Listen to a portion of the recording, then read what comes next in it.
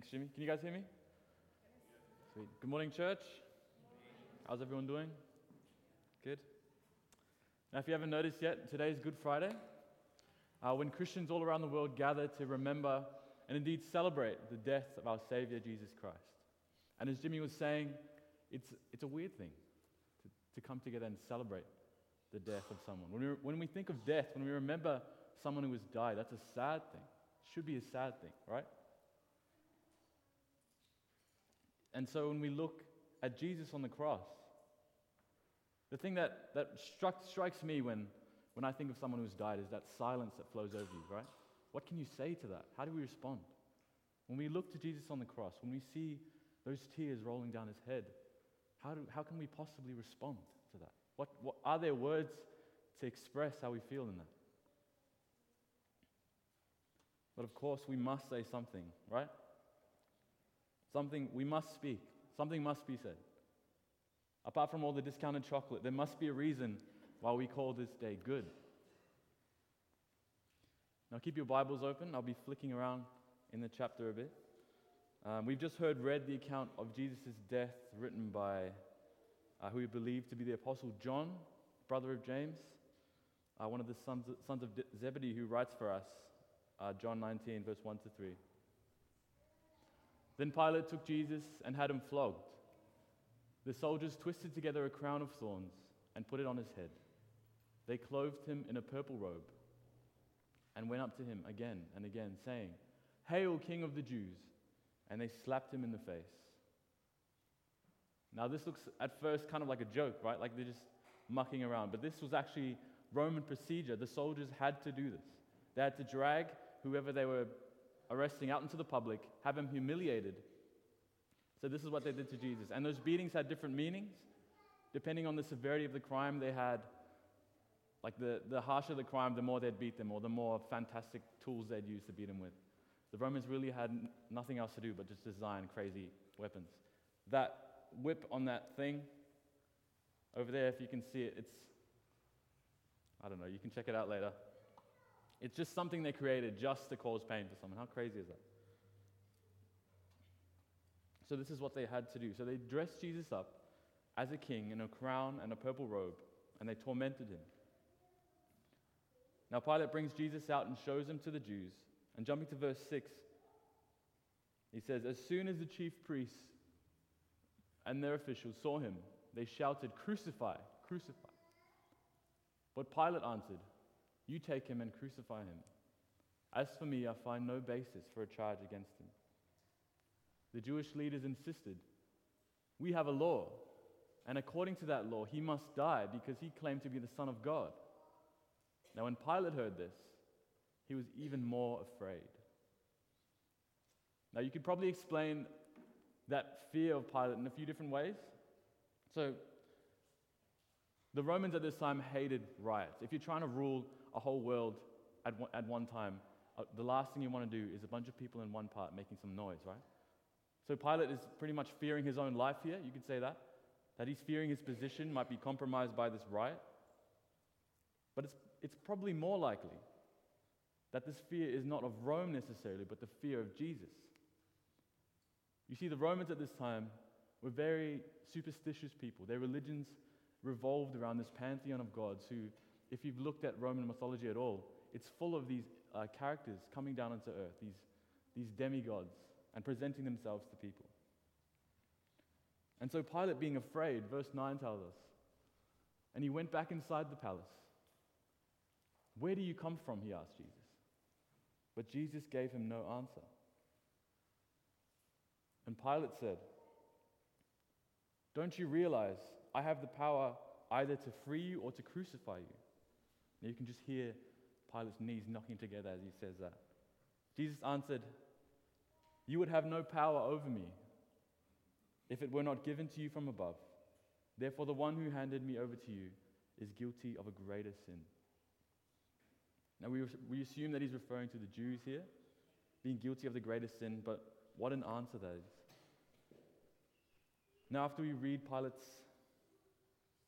what we said here, Pilate's really keen to get Jesus free, but the riot continues. The Jews even threaten Pilate and say, "If you let this man go, you are no friend of Caesar." And so the chief priests at this point are swearing their allegiance to Caesar just so that Jesus could be crucified. And in this light, Pilate can do nothing else. And so we read in verse 18, Jesus was crucified on a Roman cross in between two other people. Verse 28 tells us, later, knowing that everything had now been finished, and so that Scripture would be fulfilled, Jesus said, "I am thirsty." A jar of wine vinegar was there, so they soaked a sponge in it, put the sponge on a stalk of the hyssop plant, and lifted it to Jesus' lips. When he had received the drink, Jesus said, "It is finished." With that, he bowed his head and gave up his spirit. Friends, behold, the Lamb of God is slain. Jesus dies. It is finished. Now, friends, we could spend the rest of this time considering how wretched it truly was to die on a Roman cross. The insane brutality of it. The word excruciating, that's where we get the word excruciating from. How intense that pain must be, that a word had to be created just to explain how that felt. Isaiah says in 52 verse 14, just as there were many who appalled at him, his appearance was so disfigured beyond that of any human being, and his form marred beyond human likeness. He was so injured, he didn't even look human anymore. We could spend the hours digging into what that must have felt like, but we won't. Partially because I'm terrible with blood and I'll probably just faint right here in front of you. But also because that's not the point. Mainly because that's not the point. The point is this, that abounding in love for us, God has shown us mercy through his Son. Amen? Now, friends, for us to really understand, us to really conceive this great mercy and goodness of our Savior, in suffering death for all, it's our responsibility, friends, to consider the reason for all of it, the principal cause. And this takes us back all the way to the Garden of Eden, when our father Abraham had broken God's commandments, disobeyed God, dishonored God, in eating that fruit. And in eating that, in disobeying God, he purchased for himself and for everyone that came after him the just judgment of God, just wrath of God. In Genesis chapter 2, God gives authority to Adam in looking after all things, and he says, "But you must not eat from the tree of knowledge of good and evil, for when you eat from it, you will certainly die." Now, this was God's promise. Adam ate it, and he died. That meaning that he became immortal. And he lost the favor of God, was cast out of Eden, and had no longer been a citizen of heaven, but became a slave to evil. And this was not only true of Adam, but of everyone that came after him. And of course, God sees all this, right? This is what Jesus refers to when he says, the lost sheep who've wandered from their shepherd in Luke 15. And Paul refers to this in Romans 5, when he explains that because of Adam, death reigns in everyone on earth. And so now neither Adam or anyone who came after him had any right to the kingdom of God, but instead hated God and became fools destined for God's judgment. Now, this wouldn't be so bad if we had some way we could recover ourselves, right? Gain forgiveness at God's hands. But there was no way. He could do nothing to please God. Paul, quoting David in Romans 3:12, he says, "All have turned away. They have together become worthless. There is no one who does good, not even one." And so what was he to do? How could he work out his salvation? Should he try and please God with burnt offerings like the law commanded, like the law demanded? The blood of calves and goats and lambs and whatever animal it was that they were killing. These things didn't stand a chance against the wrath of God. Hebrews 10 tells us, verses 1 to 4, "The law is only a shadow of the good things that are coming, not the realities themselves.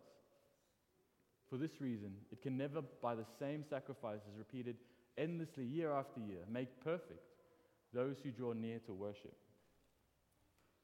Otherwise, would they not have stopped being offered?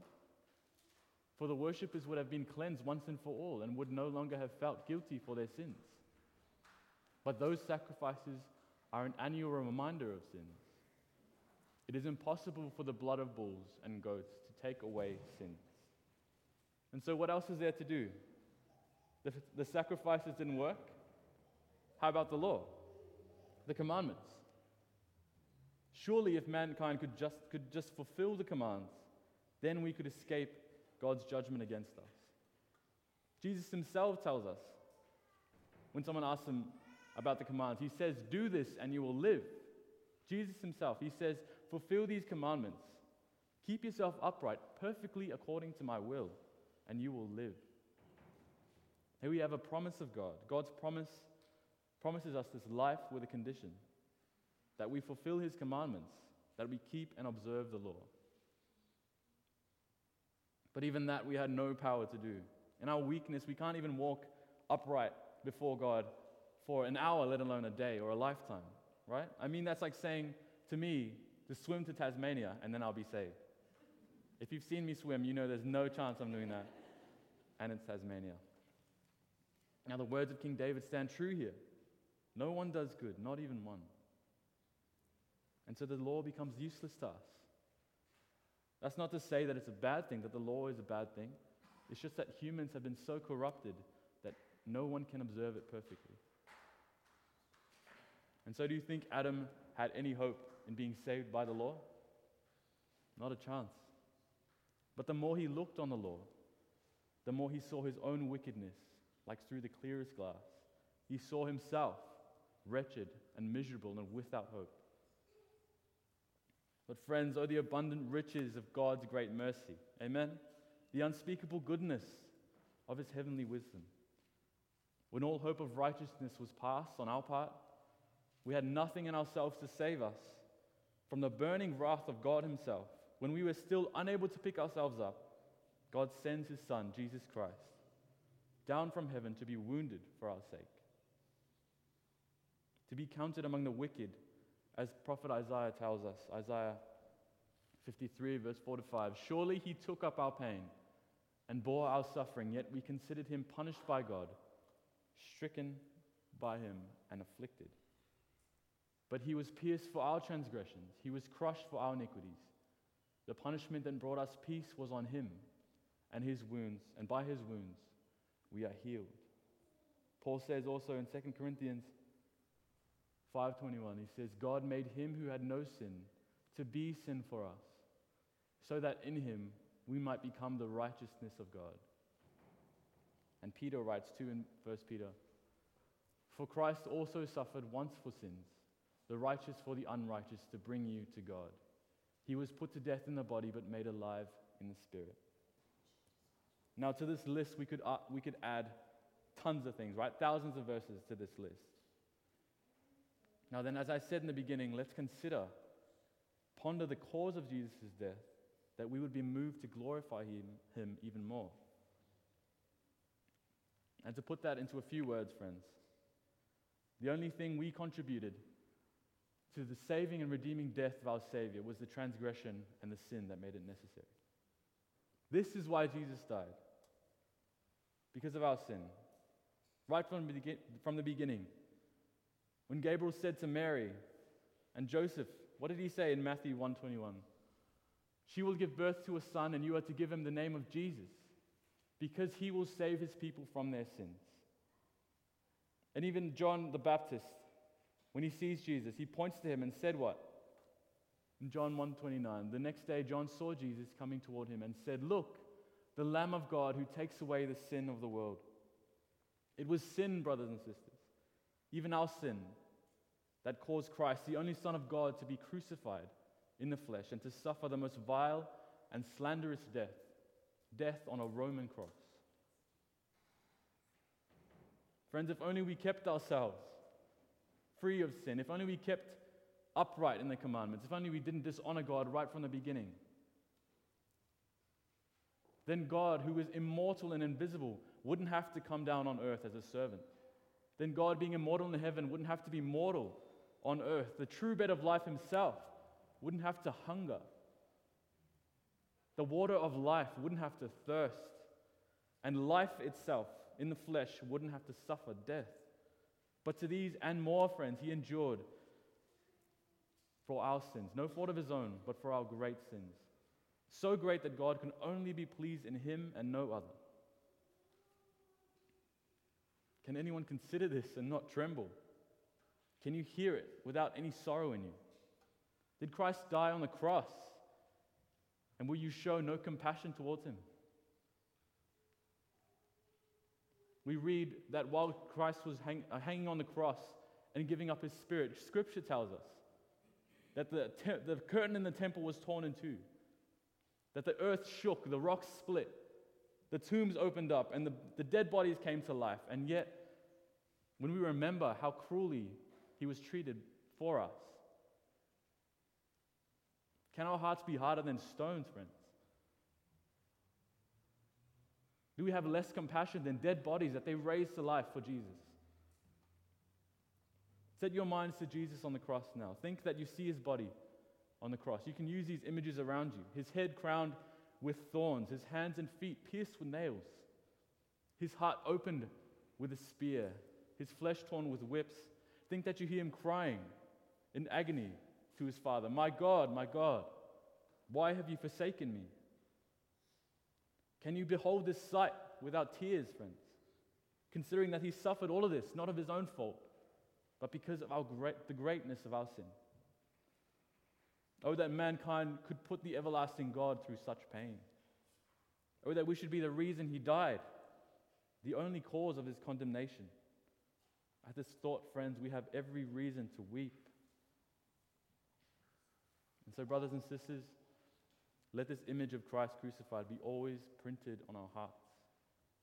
Let it, one, stir up hatred to sin, and two, provoke our minds to the earnest love of God. Is sin such a bad thing, do you think?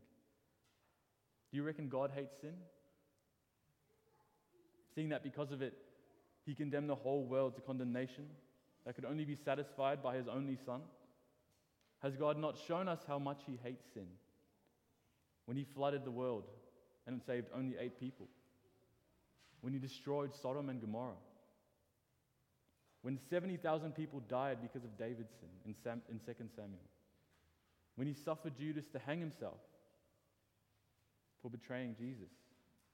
You can find 1,000 examples of how much God hates sin, but why would we need to? This one example we have now is of more force and should move us even more. Christ, being the Son of God, the perfect God himself, who never committed sin, was compelled to come down and to give his body to be bruised and broken for our sin. Friends, this is the greatest token of God's hatred towards sin. That he would be satisfied by nothing else but by the blood of Jesus. Friends, sin has entered the world and there's no escaping it. There's no one on earth that can escape it. And although Jesus came to deliver us from sin, this doesn't mean that Christians are incapable of sinning, but it means that our sin won't be counted against us. As Paul tells us in Romans 1, therefore there is no condemnation for those who are in Christ Jesus. That's because Jesus has taken upon himself the wages of our sin in suffering death, so that believing in him, we might have eternal life. Shouldn't this stir up inside of us an intense hatred for sin? That because of it, God came from heaven and suffered death? If only we considered this in our daily lives, if only we kept this in our hearts, we'd be so humbled by it, right? It would change the way we live. We wouldn't be running around all the time trying to fulfill our fleshly desires every way possible. And that's why Hebrews 6 tells us that for Christians who have been saved by God, to continue to willfully sin is like crucifying Christ again. If we considered this deeply in our hearts, sin wouldn't reign in our lives the way it does, to the grief of Jesus Christ who sits in heaven now. Let's hold this message, this image of Christ crucified in our hearts, driving us to hate sin and also to drive us to love God. John 3:16 tells us, "For God so loved the world that he gave his one and only Son, that whoever believes in him shall not perish, but have eternal life." Friends, if God has shown us that much love, how can we respond with anything but love back to him?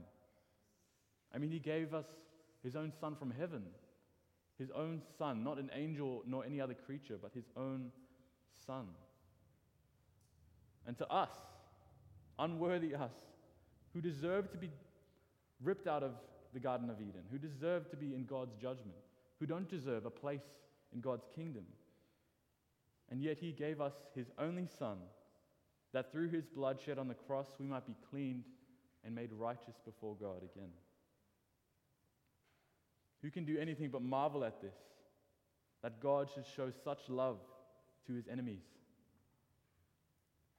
Friends, so let's marvel at it, seeing in it God's goodness and mercy to mankind, that no one could ever be able to explain. No theologian, no priest, no philosopher could ever be able to understand.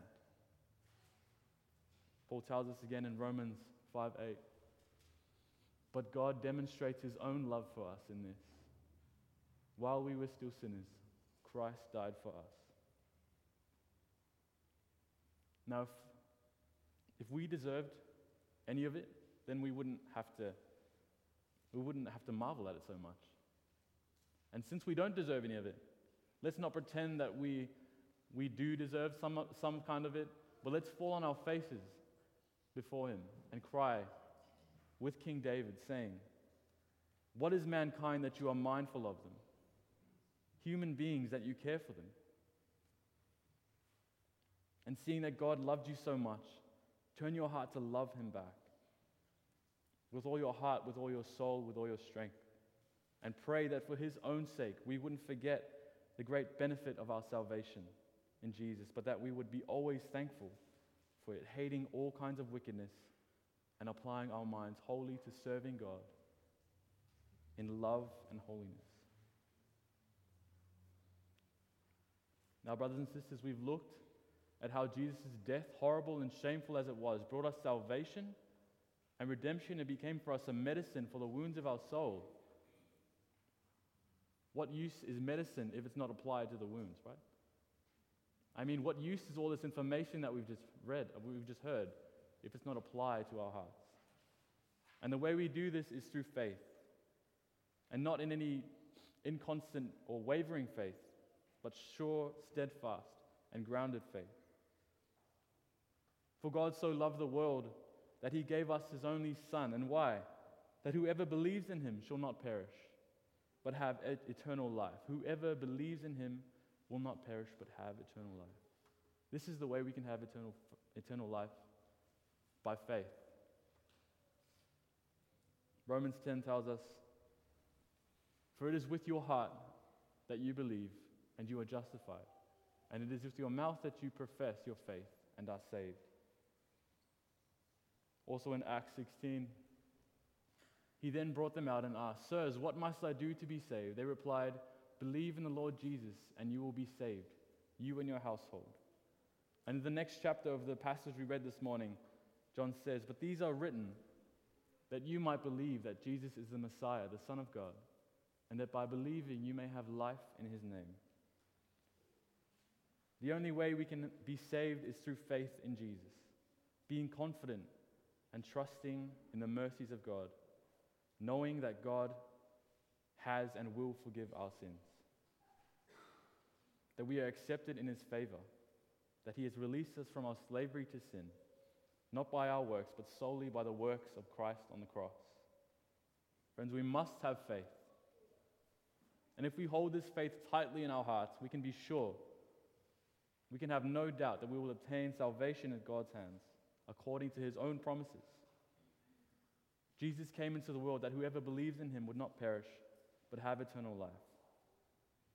Now, this faith that we should have in Jesus shouldn't be some wavering or inconstant faith.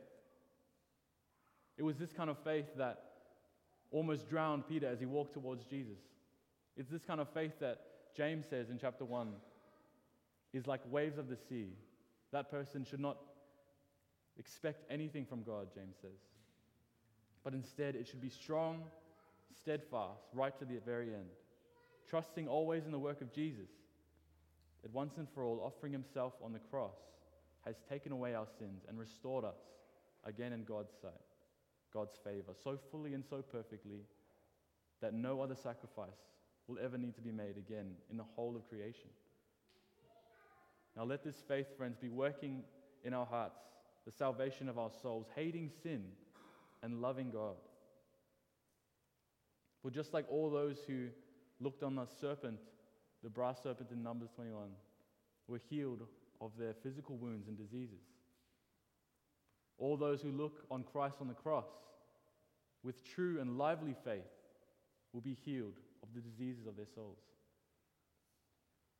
Let us trust that it's only by the blood of Jesus on the cross that can save us and clean us from our sin. So that at the end of the world, when Jesus returns in glory to be our judge, he would receive us into his kingdom.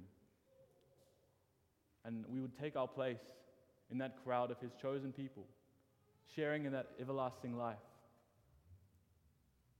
bought by his precious blood shed through his bloody wounds on this day. And so did Jesus, with the Father and the Holy Spirit, be all honor and glory forever and ever. Amen.